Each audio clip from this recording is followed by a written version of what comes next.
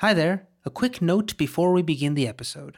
Did you know that Atlas Lingua has its own audiobook with exclusive and brand new material? It's called Atlas Lingua, The Layers of Language Behind Everyday Life. In this audiobook, we share additional exclusive commentaries on each episode with brand new insights and examples on the subject that we can't stop thinking about: how humans translate everything that comes their way. Also remember, when you buy Ochenta's audiobooks, you're directly supporting our independent audio series productions. So find Atlas Lingua, The Layers of Language Behind Everyday Life on Libro.fm, Apple Books, Google Play, Storytel, BookBeat, and on your favorite audiobooks app. Hey, I'm Ryan Reynolds. Recently, I asked Mint Mobile's legal team if big wireless companies are allowed to raise prices due to inflation. They said yes. And then when I asked if raising prices technically violates those onerous two-year contracts, they said, "What the f*** are you talking about, you insane Hollywood ass?"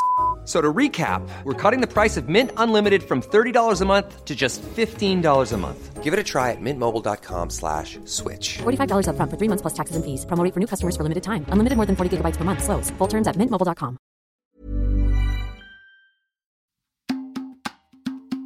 I remember the first time I read the word Latinx. I knew it was a gender-neutral term to be used instead of Latino or Latina, but I wasn't quite sure how to pronounce it. And more importantly, the language nerd in me kept wondering, why an X? Then I looked into it a little more and started to understand that, more than a letter, the X in this context is a symbol. And essentially, it's crossing out the A or the O. And with that, it's sending a statement. I am neither of those. Then I wanted to know how other languages do it, and I found out that Italian does something similar. In phrases such as buongiorno a tutti, with an asterisk instead of tutti or tutte, which is also a statement, like saying good morning everyone of all genders. And in France, people have started to use a neutral pronoun instead of il or elle, where the first letter is a zero with a diagonal line through it. And this symbol actually represents 0 in mathematics. This also communicates something. Fill it in with whatever you want. And there are a lot of people who complain about this, about how it, quote, goes against grammar rules or it's destroying language. And to that, I think about the story of the letter ñ in Spanish, about how it was originally just 2 N's. And people gradually started writing them differently. Instead of having the 2 N's next to each other, they started writing a small n over a larger one, until we reached the modern version of it. And everyone just uses it, and no one complains. So, coming back to Latinx and gender-neutral words, I'm sure something similar is happening in all of these examples. We're seeing the layout of a language necessity to represent and express that the gender binary does not include everyone. Welcome to Atlas Lingua. In this season, we're exploring the subtle, and sometimes not so subtle, ways in which we communicate the broad subjects that define our everyday lives. I'm your host, Luis Lopez, and this is our final episode in our 3-part suite about gender. This week, language beyond the binary.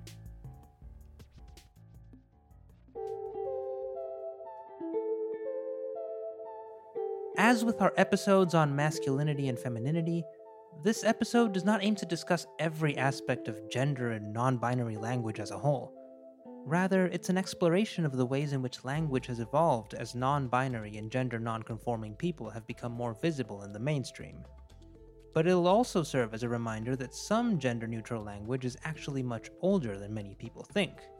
And even if it is new, does that matter? People always have a lot of feelings about language change. And so one of the things that I like to talk about as a linguist is that, that is a normal part of how language works. We don't talk like we used to talk in the 1800s. This is Archie Crowley, a sociolinguist and PhD candidate in linguistics at the University of South Carolina. My research focuses on ideologies, attitudes, beliefs about language within transgender and non-binary communities. And I am a trans and non-binary person. I use they, them pronouns. And I'm mostly just interested in what people think about how language works and how that influences how we use it. Archie is particularly interested in the ways that gender appears in language. Sometimes that's pretty obvious. For example, in languages that have grammatical gender, like Romance languages.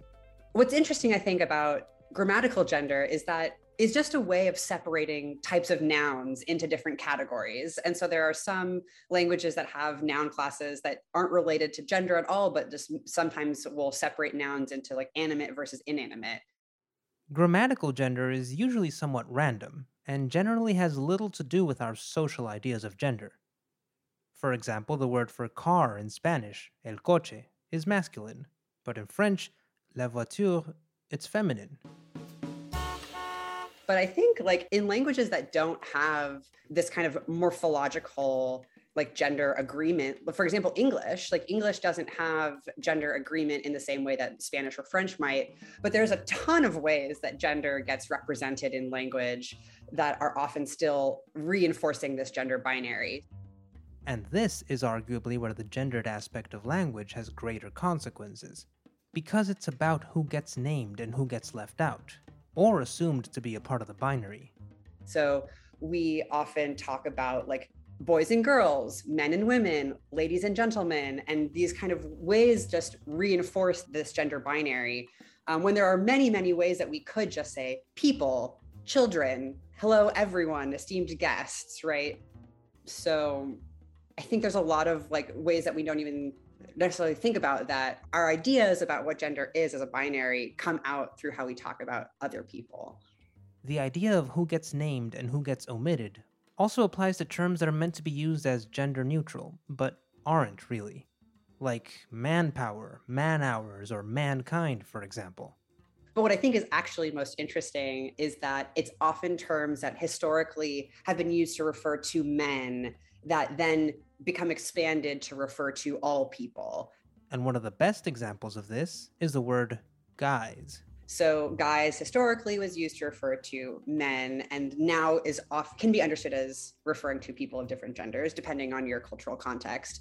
But the same doesn't happen for words that were initially used to refer to only women. So if you were to refer to a bunch of people of different genders as, hey, ladies, there might be some people who would be really uncomfortable with that. And so you can see that what gets understood as generic isn't separate from these like understandings of people and gender identities, things like that. The use of the masculine as default is particularly common in a lot of professions.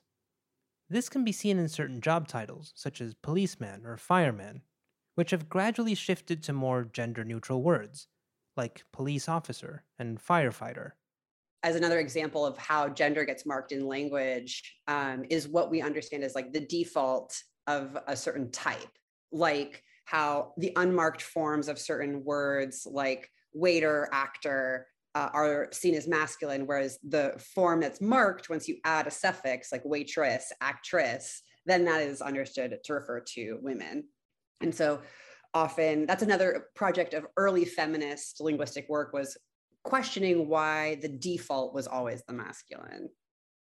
Some of these titles have also taken on gender-neutral forms, such as server instead of waiter or waitress, or flight attendant instead of stewardess. But it's interesting to notice how prevalent our social assumptions are when it comes to the gender of certain professions. So many people will instinctively picture men when they hear the words doctor or pilot, and women when they hear nurse or secretary.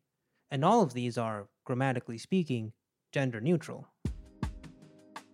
In any case, the adoption of most of these examples comes from an effort to acknowledge that men aren't the only ones who hold these titles. And this is a significant step forward in making language more accurately reflect our society. Of course, there are still areas of language where the effort to make non-binary people visible is still very active. Perhaps the most notable example of this is in gender-neutral pronouns. In English, we have seen the increase of the use of singular they to refer to people who want to use pronouns that are not he or she. If you've spent any amount of time on the internet, you've likely seen people criticizing or questioning the use of they-them pronouns to refer to a single person. And many of these comments are deliberately meant to mock or attack this, but others attempt to question it by saying that it is supposedly grammatically incorrect. People just think, for example, that they cannot be used to refer to a single person because it has historically been used to refer to multiple people.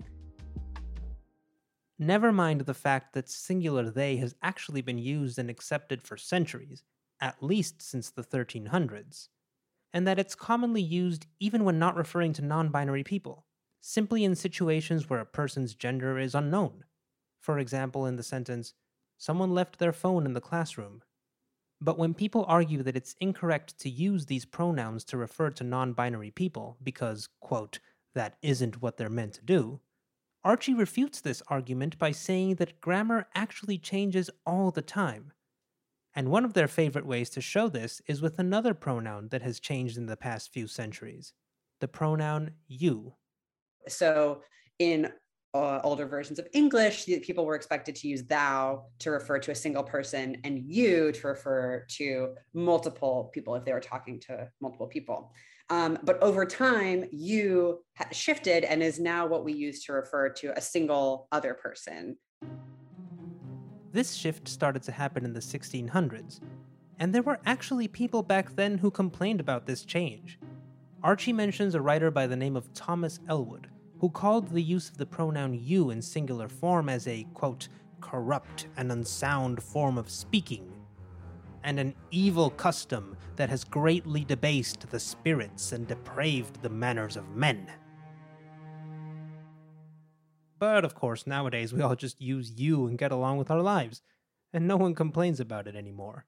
And so that is a very normal shift in our pronoun system that people think is, correct and normal currently. And likely in the future, singular they will also become normalized in a way that people will feel like that is also correct and normal, and that language will continue to change. And that's cool and exciting, and we don't have to be scared about it. We don't talk like we used to talk in the 1800s, and being more inclusive through language and advocating for certain types of language change is important and also very normal. In the case of English, the word they was already in use, so it can be argued that it's relatively easy to adopt as a non-binary pronoun, since it's already a word that exists in everyone's vocabulary. The situation is different in languages that don't already have a word like that, such as Spanish, where not only are pronouns gendered, but many nouns are as well. For example, in English, the word citizens is gender neutral, but in Spanish, the plural form is los ciudadanos, which implies a masculine default. And there have been multiple attempts to counter this masculine default, and let's stick to the Spanish words for citizens to illustrate this. A common way to do this is to simply write both the masculine and feminine forms of a noun, for example, ciudadanos y ciudadanas. And in writing, we can see something like ciudadanos/as, or even an at sign instead of the O or the A. And so it's like, okay, so the first one recognizes that we don't want a default masculine. We want to recognize men and women. That's good. But that, of course, still doesn't solve the issue of including people beyond the masculine and feminine binary. There have been two main ways in which this issue has been approached. One is by changing the O or the A to an E, as in ciudadanes, or by changing it to an X, as in ciudadanex, though many people will still pronounce this X as an E when saying it out loud. And this applies to the creation of new gender-neutral pronouns, such as ella instead of él or ella. And then there was the X, and then there was interesting conversations around that of like, how do we pronounce that? Like, how does it get used outside of written Spanish? And so I think the introduction of the E ending or the E ending, depending on if you're trying to say that, because the E is a different vowel in Spanish, but it is easier to pronounce. And Spanish is not the only language where there are active efforts to make it more gender inclusive. A particularly interesting example of this happens in Swedish, and for that we turn to Emma Renström, an associate professor at the University of Kristianstad, Sweden.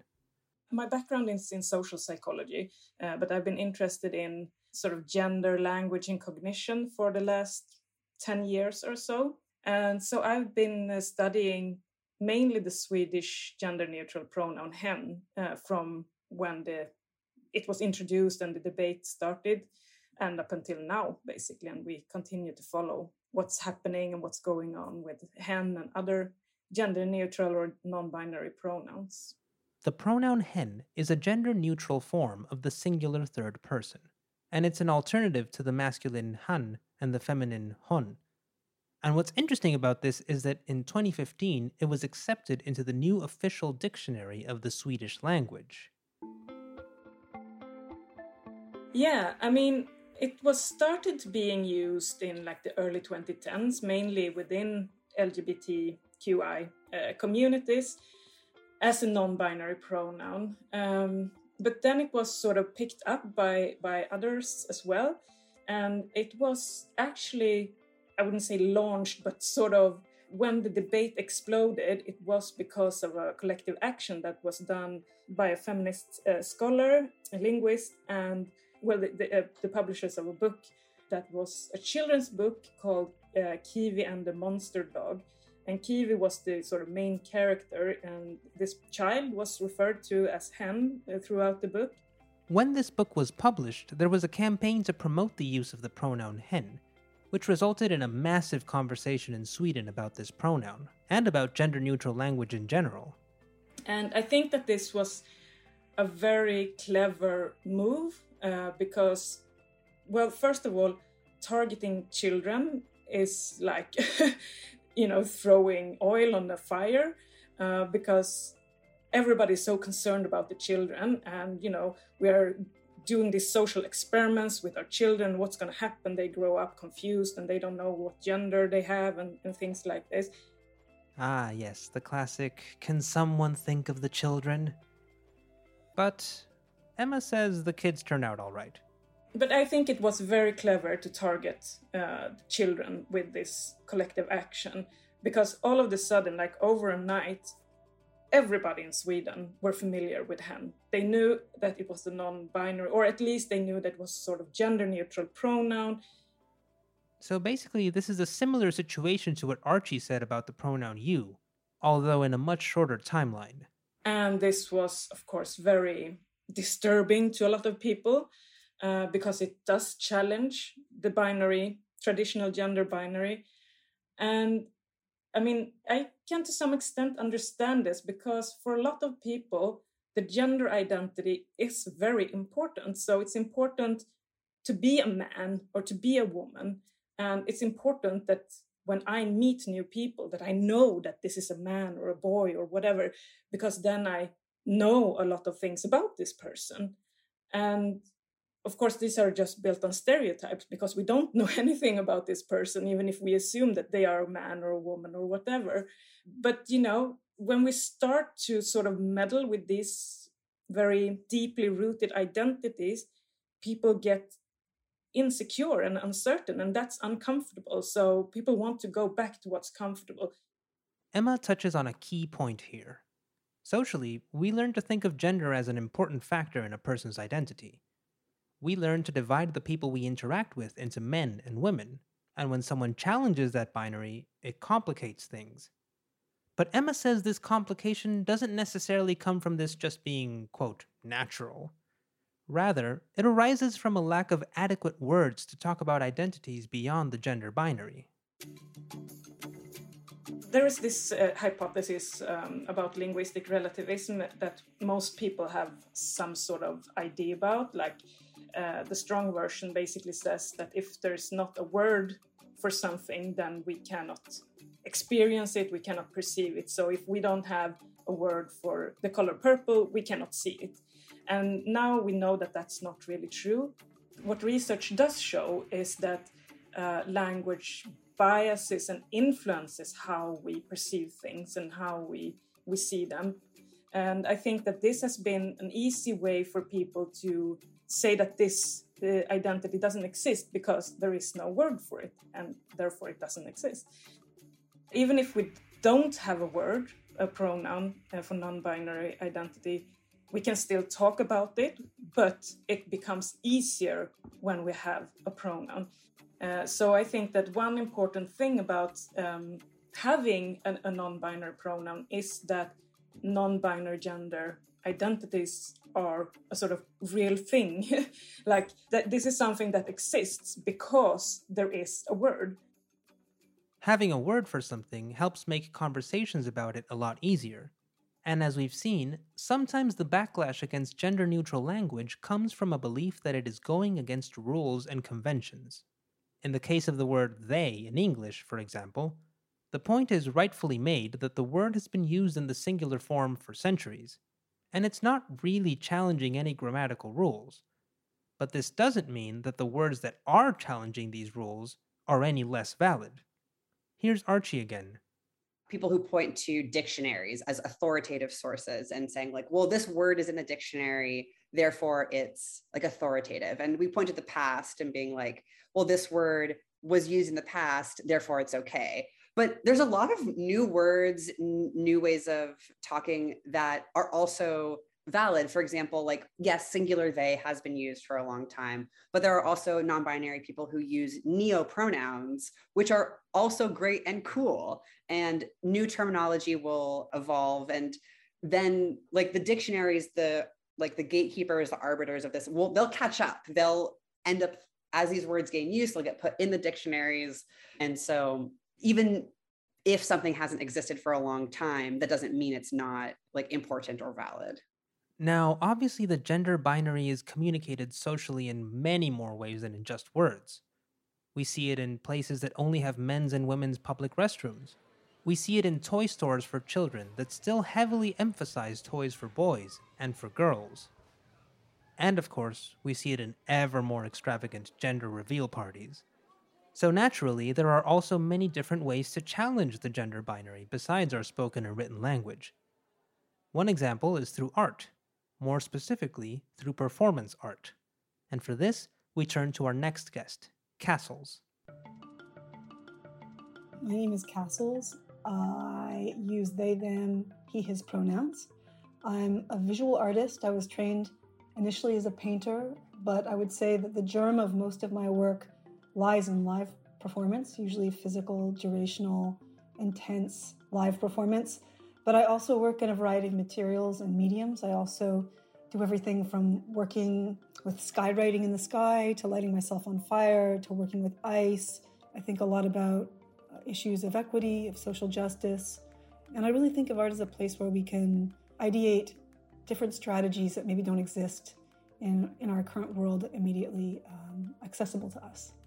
Castles is based in Los Angeles, and most of their art revolves around working with their body, often putting it through intense experiences. This results in an exploration of the body's inherent strength, but also in a questioning of gender norms as they blend traditionally masculine and feminine traits. And one of their works that best embodies this is Cuts, a traditional sculpture. So, Cuts is a piece after Eleanor Anton's Carving, a traditional sculpture, which was made in 1972. And in that work, Anton is responding to the traditional notion of what a sculpture does, like the idea of the genius male that looks at the block of marble and then can envision, the perfect form and then creates it, right? So she did this through daily photographs of her body from 4 anatomical positions as she starved herself in a crash diet over 72 days. Eleanor Anton's original piece meant to explore the social expectations placed on women's bodies. So Castles replicated the idea, but in their own way, photographing themselves over several weeks. But instead of going on a crash diet, they ate the caloric intake of a 180-pound male athlete and went through an extremely rigorous workout routine. And I was interested in 2011 at this idea of how could I work with the material conditions of my own body to play with the construction of gender. And it was very specific that I didn't take testosterone, because I didn't want it to be a dialogue that was just about, going from male to female. I don't think I ever really felt like I was embodying traditional forms of masculinity, and that was the point. In fact, the point was to fail and to rupture, right? To flag and then to fail. And by fail, I mean a productive failure. Now, Castles didn't do this carelessly. They're a certified personal trainer, and they worked with a nutritionist. The idea was never to harm their body for shock value, but rather to explore the body's possibilities and defy gendered expectations. I was very much in submission to the process, and it took over my entire life for 6 months. And it was also very pleasurable to have this incredible strength gain and sort of physical prowess, but also to have these moments in rupture where you'd walk down the street and like a group of guys would like check out your chest and start laughing because you knew that they thought you were male, and then they realized you had breasts, and they were so like confounded that the only thing that they could do is just like start laughing hysterically, so soliciting, like your body becomes this container that solicits these very sort of these reactions from people. And so I became the sort of locust of that everywhere I went. My work came out of a place of really wanting to think about the body as both material and instrument, and think about ways of being in my body without having to necessarily surrender to big pharma or undergo, a double mastectomy. Why do we live in a society? For me to go to the beach here in LA, like, why do I have to have an operation where I literally slice part of my body off? Why can't I just take my shirt off at the beach without, like, why will I be arrested? If I claim that I'm male identified, it should be enough. I shouldn't have to have part of my body cut off if I don't want to, right? If I want to, that's a different thing. Gender-neutral and non-binary visibility still has a long way to go. And in the case of language in particular, each language has unique obstacles to gender-inclusive communication. English already has a commonly used neutral pronoun that Spanish doesn't.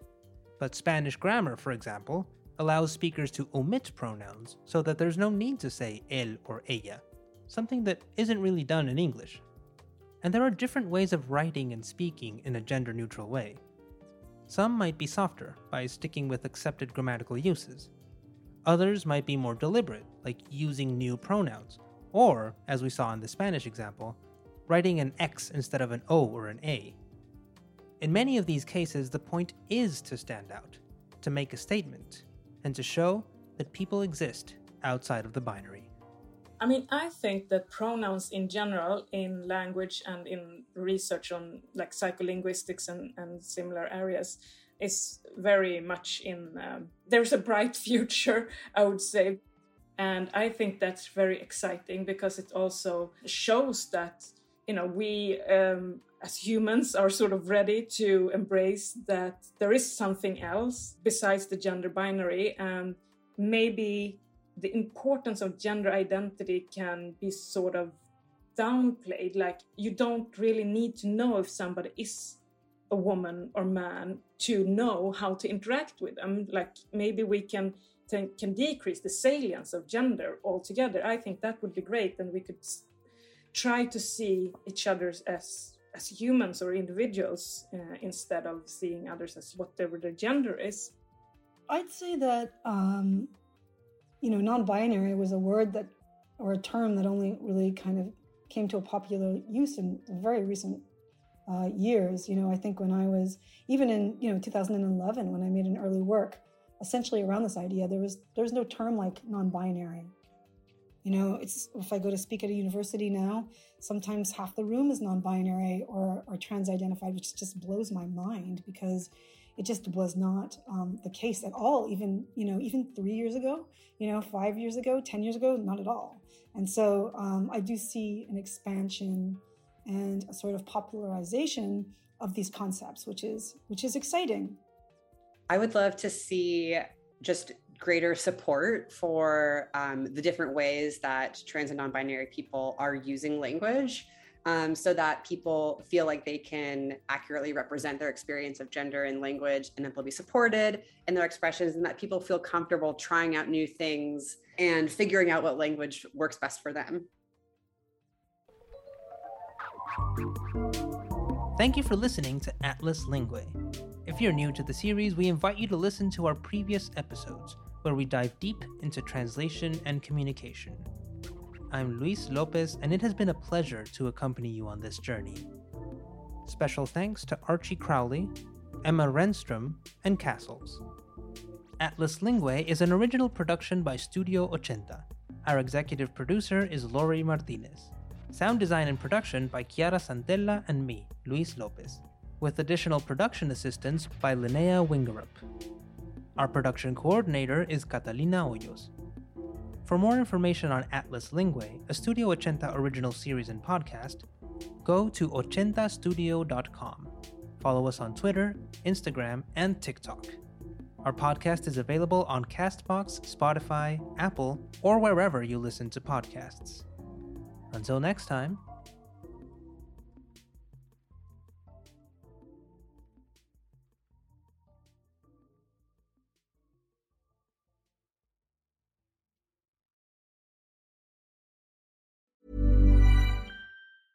Even when we're on a budget, we still deserve nice things.